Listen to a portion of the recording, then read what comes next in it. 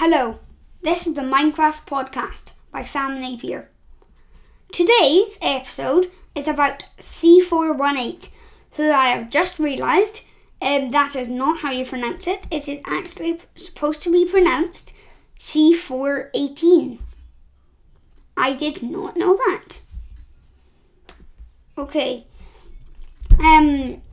C418's real name is Daniel Rosenfeld, who was born on the 9th of May, 1989. He is German, which I think I knew already. Fun fact, he did not just create the music for Minecraft, he also created the theme for Beyond Stranger Things, which is a Netflix show about a Netflix show. Yeah. Okay. So, he is a composer, an independent musician, and a sound engineer. He uses digital audio workstations, synthesizers, and pianos. Yeah. Okay.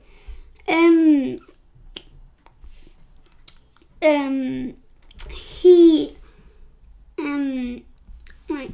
It says here that he was the son of a Soviet-born father, and he learned to create music on early versions of the Shazam tracker.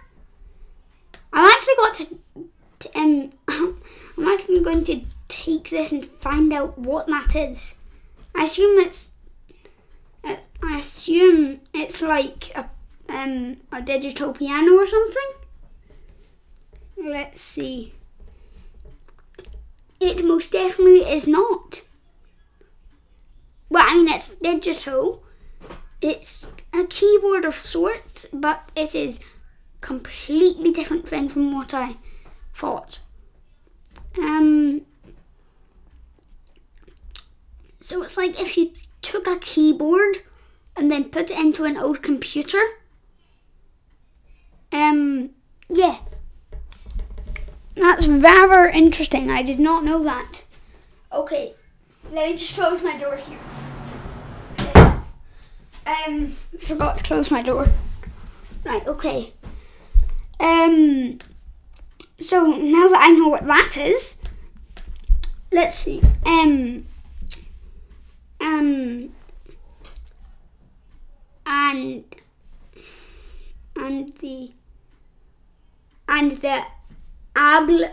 So he learned to create music on early versions of the Shazam tracker, which I'm probably mispronouncing, and the Ableton Live, which was a digital audio workstation developed by Ableton for macOS and Windows.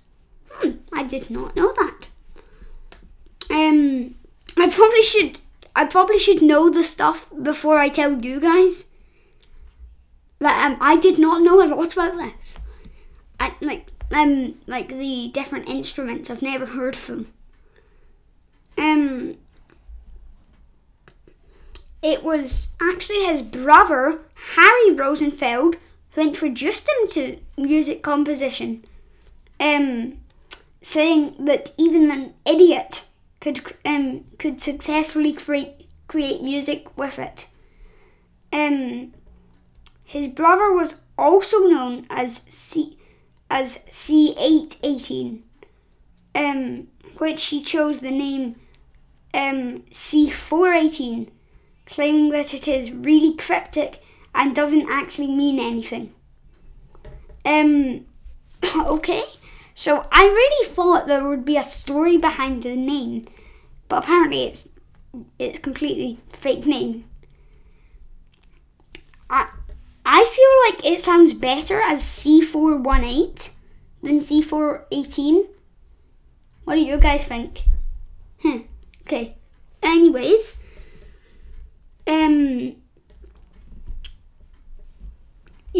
so in 2007 he created a blog where he'd post a new song every single week. That sounds like a lot of work. Wow. Known as Bludson am Mittwoch.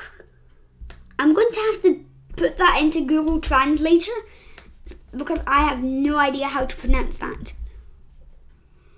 Right, the sound is on. Right, okay. I need to get up Google Translate. Right. Translate, okay.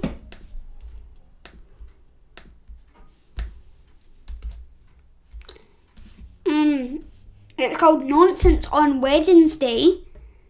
That's what it means, at least. Blödsinn am Mittwoch. That's how it's pronounced.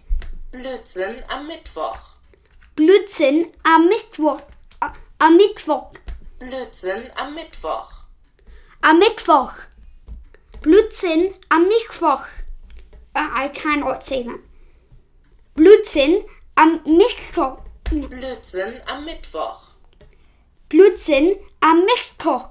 No. Blödsinn am Mittwoch. Is this podcast just going to be turning into me not being able to pronounce German words? No, I think it is. Anyways, so you've heard that. Blödsinn am Mittwoch. You've heard that. Okay. Yeah, I can't pronounce that.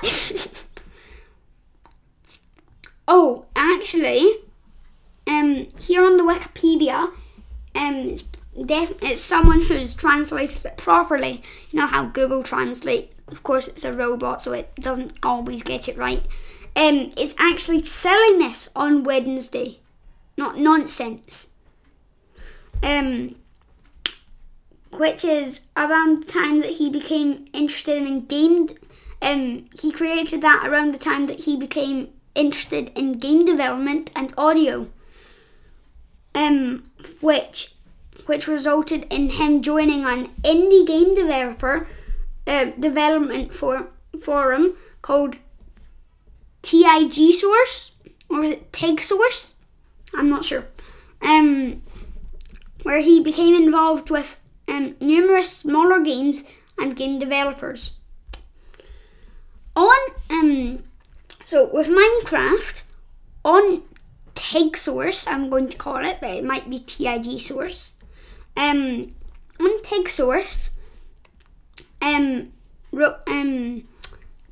Rosenfeld began collaborating with the Minecraft creator Marcus Notch Person, who I've discussed in the previous episode.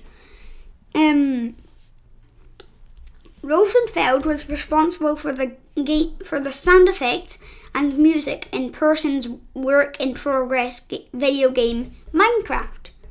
The sound engine in the still young Java game was not very powerful, so Rosenfeld had to be creative in his approach to creating sound effects and music. As a freelance artist, C418 was not on staff at Mojang, the company behind Minecraft. Rosenfeld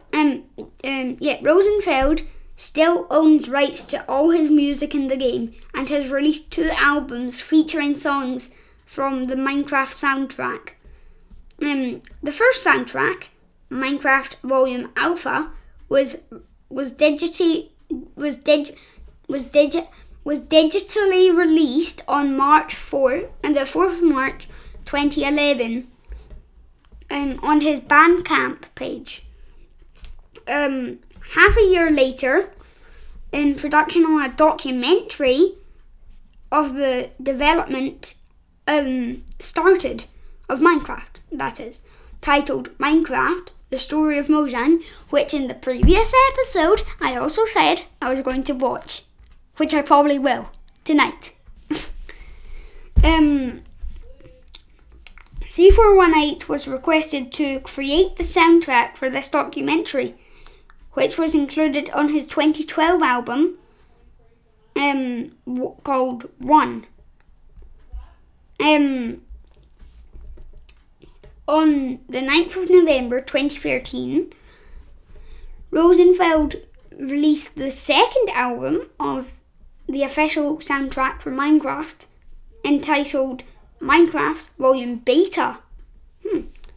Many of the new songs were being added into features of the game that were not present in the first batch of music,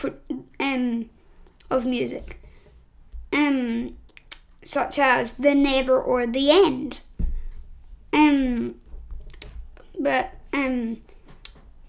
Yeah, okay. That's quite interesting.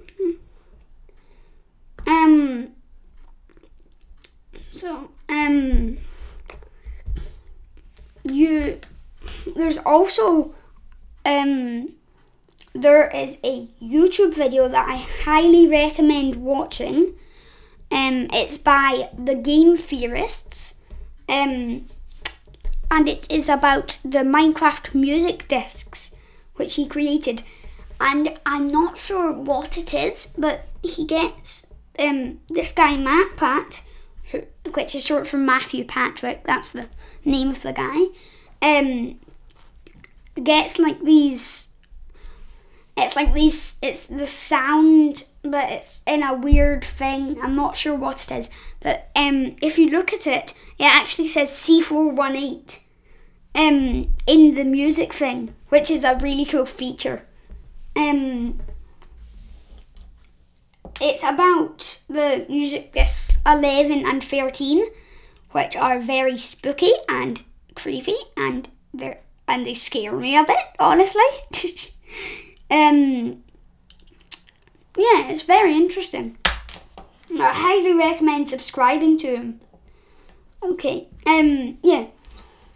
So, I think that's as far as we're going to go today.